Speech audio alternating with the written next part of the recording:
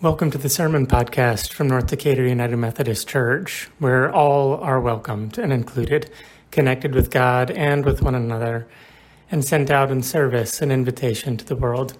Each week we bring you the most recent sermon from me, Patrick Fallhaber, or from guest preachers. Thank you for listening and subscribing. Our scripture this morning comes from the book of Mark, chapter 7, verses 1 through 9. The Pharisees and some of the teachers of the law who had come to Jerusalem gathered around Jesus and saw some of his disciples eating food with hands that were unclean, that is, unwashed.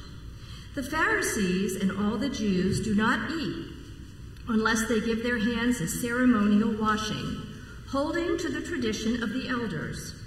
When they come from the marketplace, they do not eat unless they wash.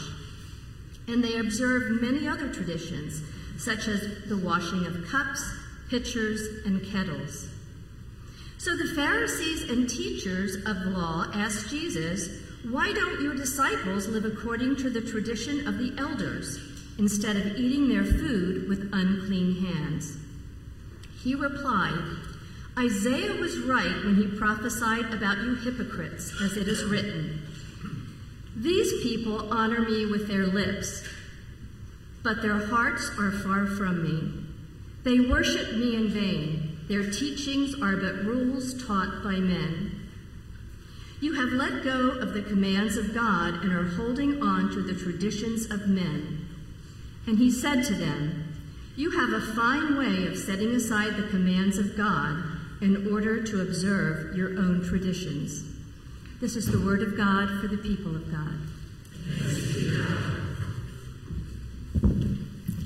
Thank you so much, Marilyn. Would y'all pray with me?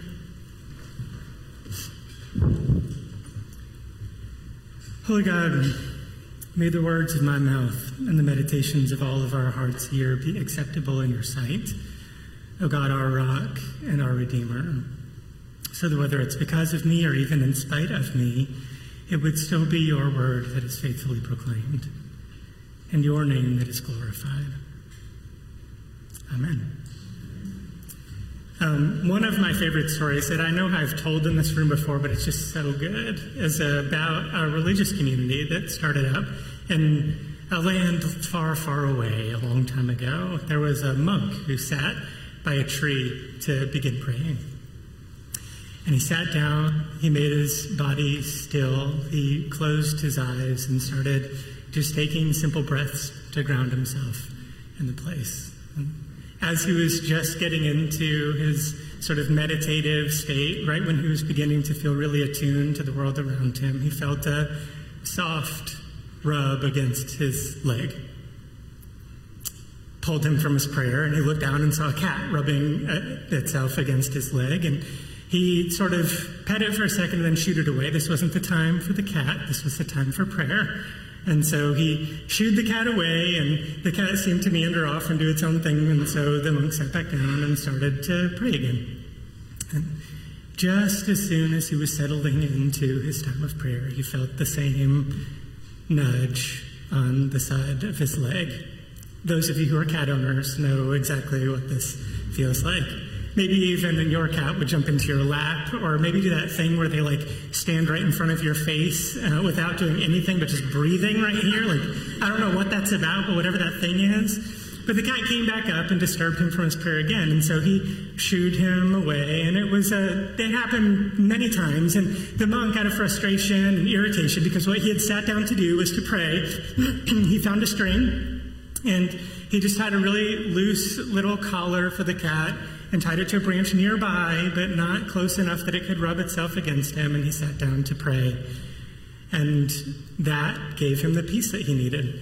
And so he sat there for hours and prayed, and that became his rhythm. That cat, every single day when the monk would go out to pray under the same tree, the cat would come up and begin to rub itself against his leg, and the monk would get irritated the same way, and then the same rhythm would happen where he'd tie a little collar for the cat and then tie it to a branch, and then as soon as the prayer was over, he'd untie the cat from the collar and let it go, and everything was fine. And eventually other monks started to notice how powerful and how just spiritually grounded this man seemed to be.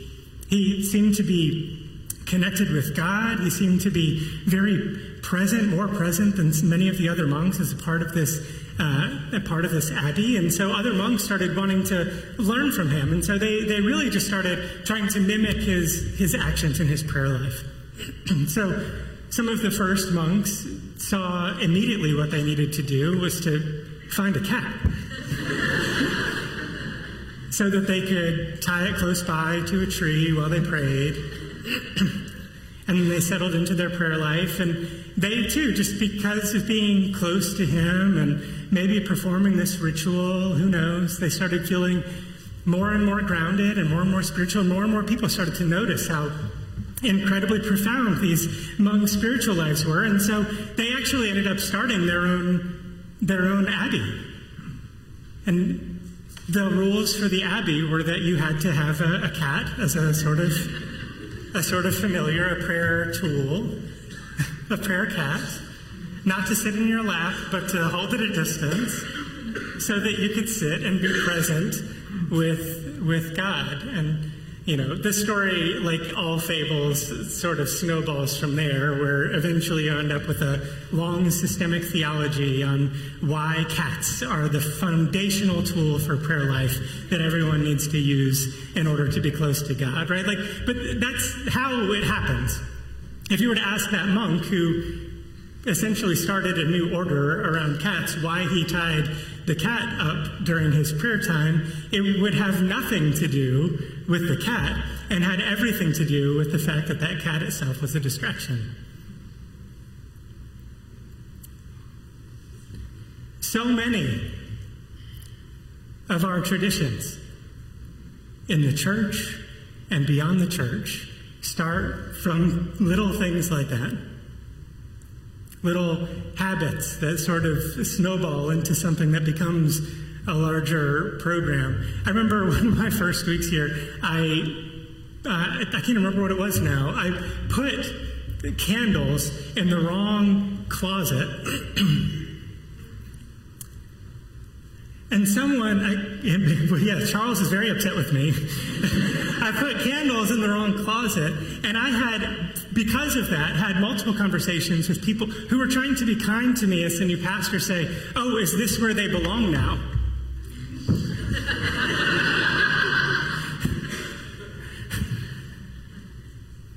Has nothing to do with where they belong now. I'm not trying to start some new program. I just put them away without thinking about the fact that there may already be a spot. It's these sort of things that become problematic, right? I got in trouble at a former church that I won't mention, but is just about a mile and a half down the road.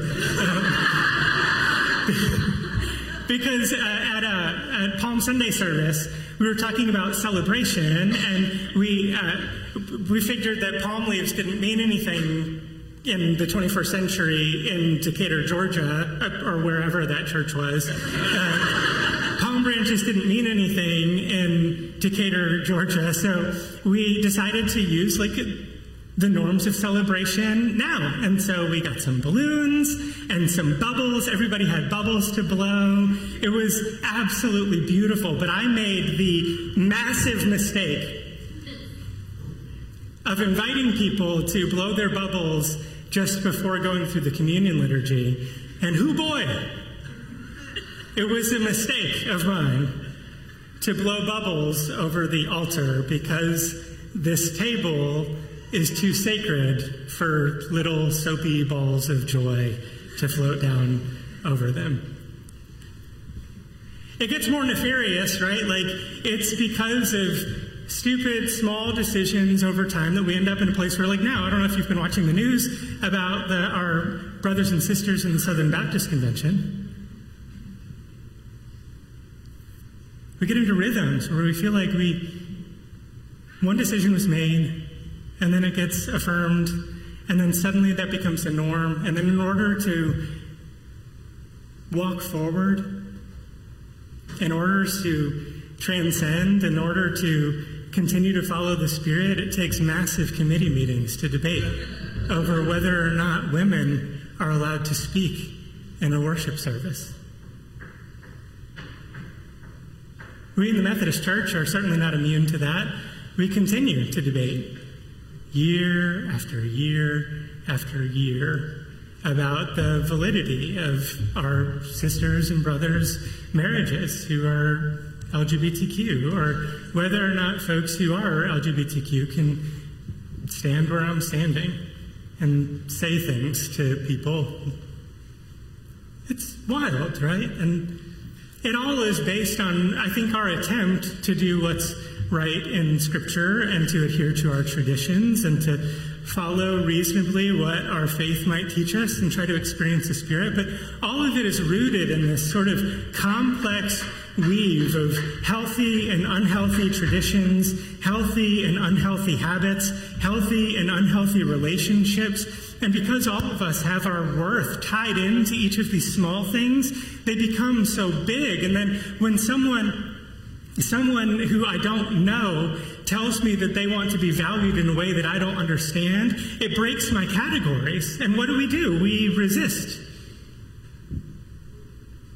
That's our first move, is to resist any new information, new experience, new belief. It's all so complicated.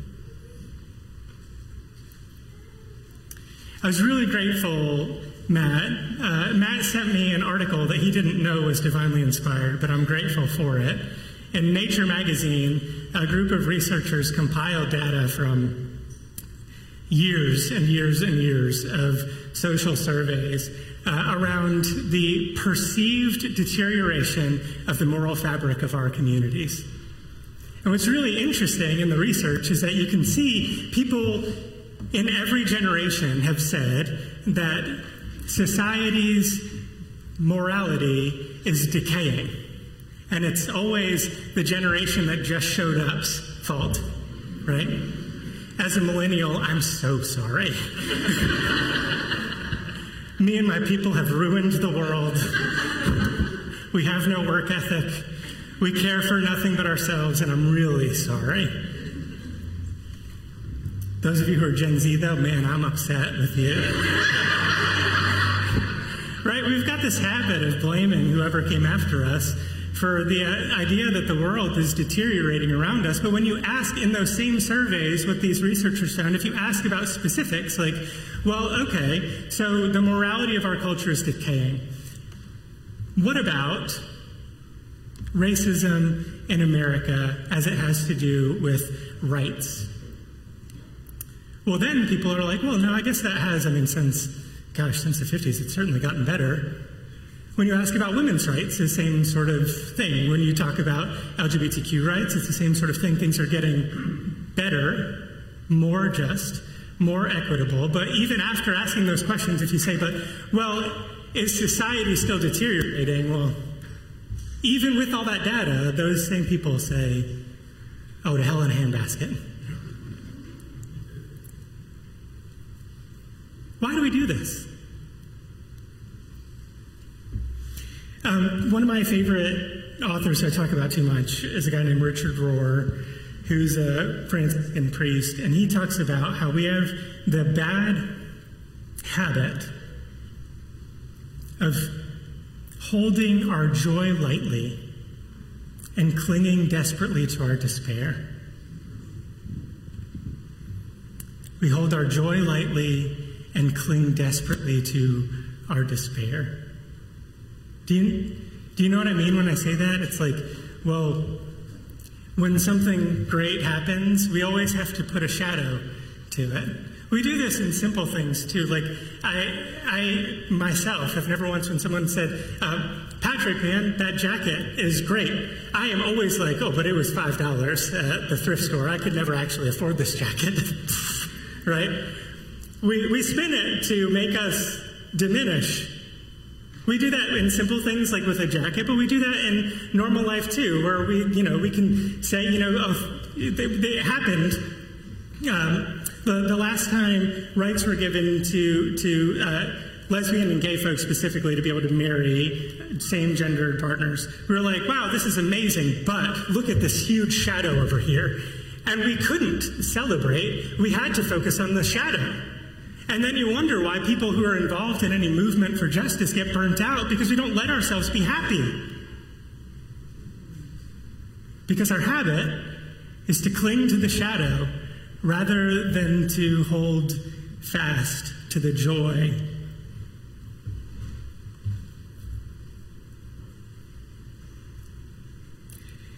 There's another lovely quote that I think just speaks so well to this. The tradition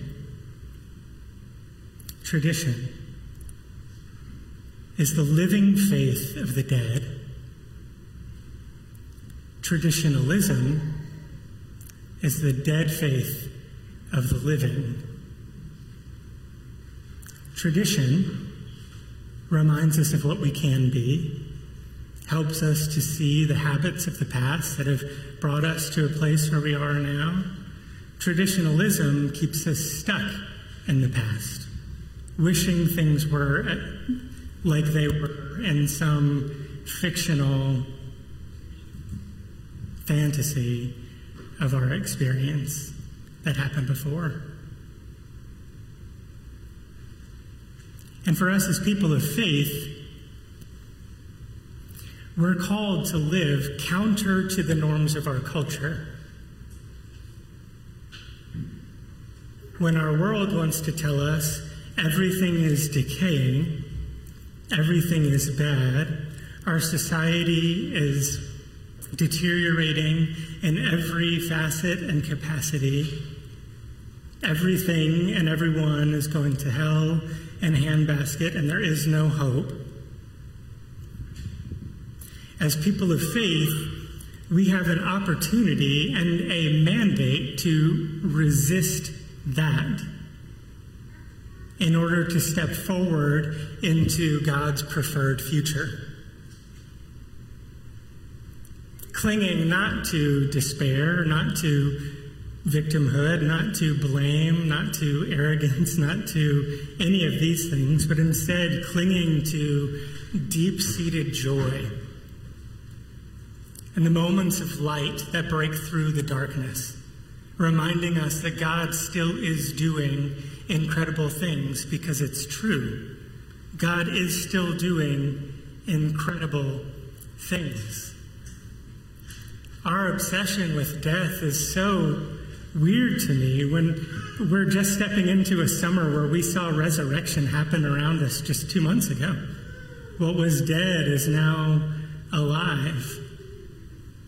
Many of us in this room have experienced incredible mental illness and addiction and loss, and we're here now because of the grace of God. And if you're stuck in one of those places, God is with you in it.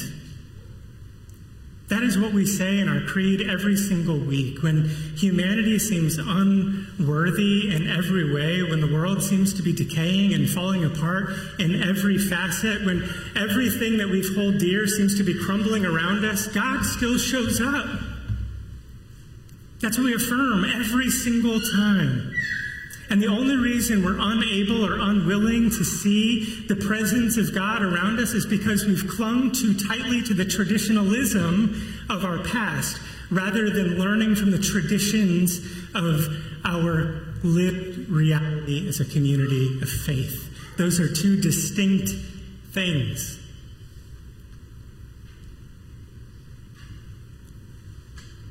I know some of y'all in here can say amen to all of this. This is what new life is. When things fall apart, it's never the end of the story.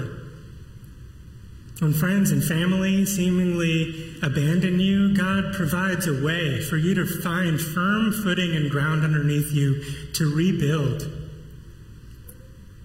Not to be what you were, but to become what you will be.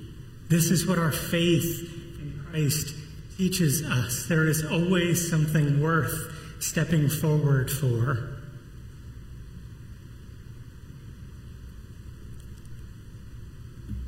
So, and this is why I know many of y'all are like, man, Patrick has not talked about Scripture at all. This is all what Jesus is talking about in Mark's Gospel. Right, you heard Marilyn read it. The disciples are settling down to a meal around a table, very similar to the one that we'll share where they'll be nourished. They're sharing with one another. They're living alongside one another. They're breaking down barriers and walls. And the religious folks who are stuck come to Jesus, and rather than asking questions about how they can partake in this good thing that God is doing, that the actual incarnated presence of God is doing in the world, they critique him for not washing his hands.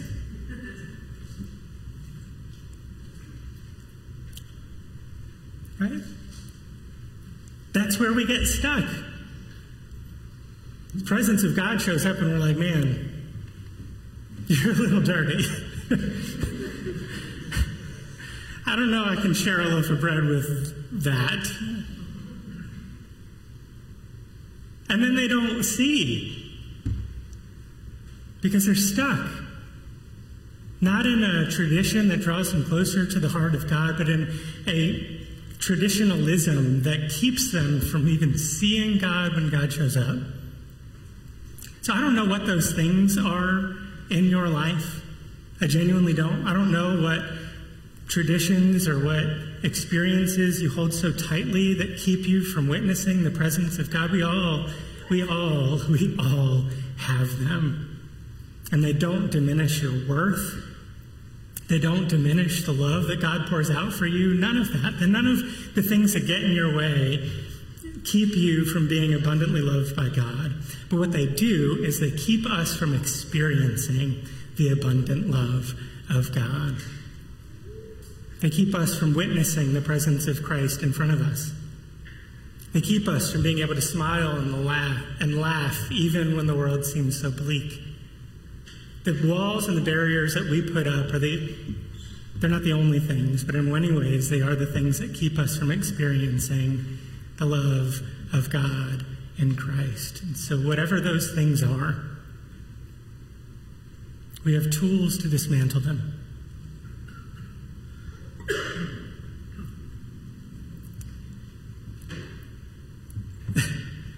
We're about to get really Wesley nerdy here, so just bear with me for a second.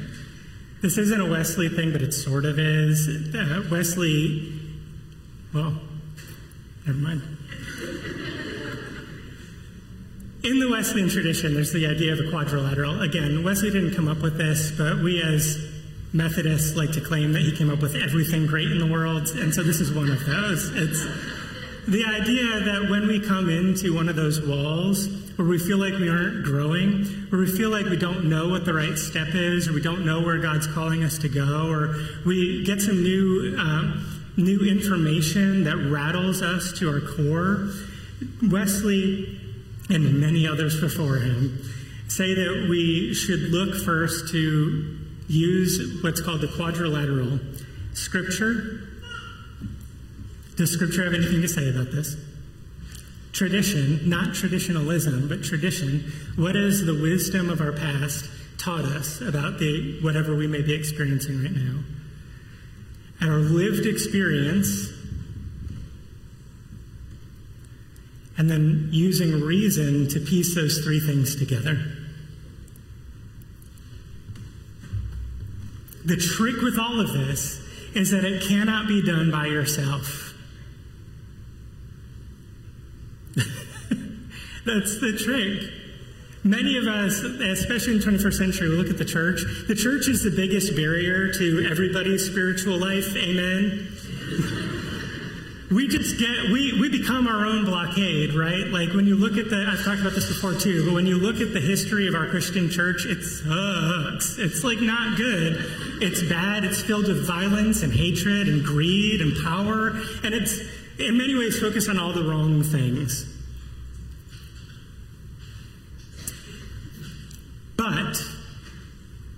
But if that's the shadow, the light on the other side is the potential of what exists here. We know because of Scripture that God's incarnated presence existed in Jesus the Christ and then expanded into Christ's followers, the community, the one holy apostolic and Catholic Church, the unified, universal, set apart, traditional church. the group of people who devote their attention to the goodness of God rather than the evils of whatever our experience of the world is. Devotion to the potential for humanity rather than the deterioration of our moral society, that devote themselves to joy even in the face of darkness and sadness. And it's only within a community of faith that we can hold those things firm, because as I know from my own testimony of life, when you try to hold on to all of this by yourself, you find that God is no longer present and you're having to do it alone. We're not meant to live this life alone. We're meant to live it in community so that we can share the burdens of our lived experience and put our trust in something bigger than us that we cannot yet explain, because God is still at work. That only happens in community, when we can remind each other that goodness is still real, that the light is still breaking into the darkness, that justice is still reigning, even when it seems like everything is falling apart. It can only happen in communities. And for you, personally, I hope that can happen in a place like North Decatur. But even if it can't happen here, I hope that you're building it. A community of trust, love, and grace, where you can hold Scripture, our good traditions, our experiences of life beside one another, and our reason held together with prayerful guidance from God in order to take the right steps forward. That's what the whole life of faith is about. It's really that simple and that complicated. And so I just invite you to take your next step on the journey and talk to the people who matter to you about where you are. Amen.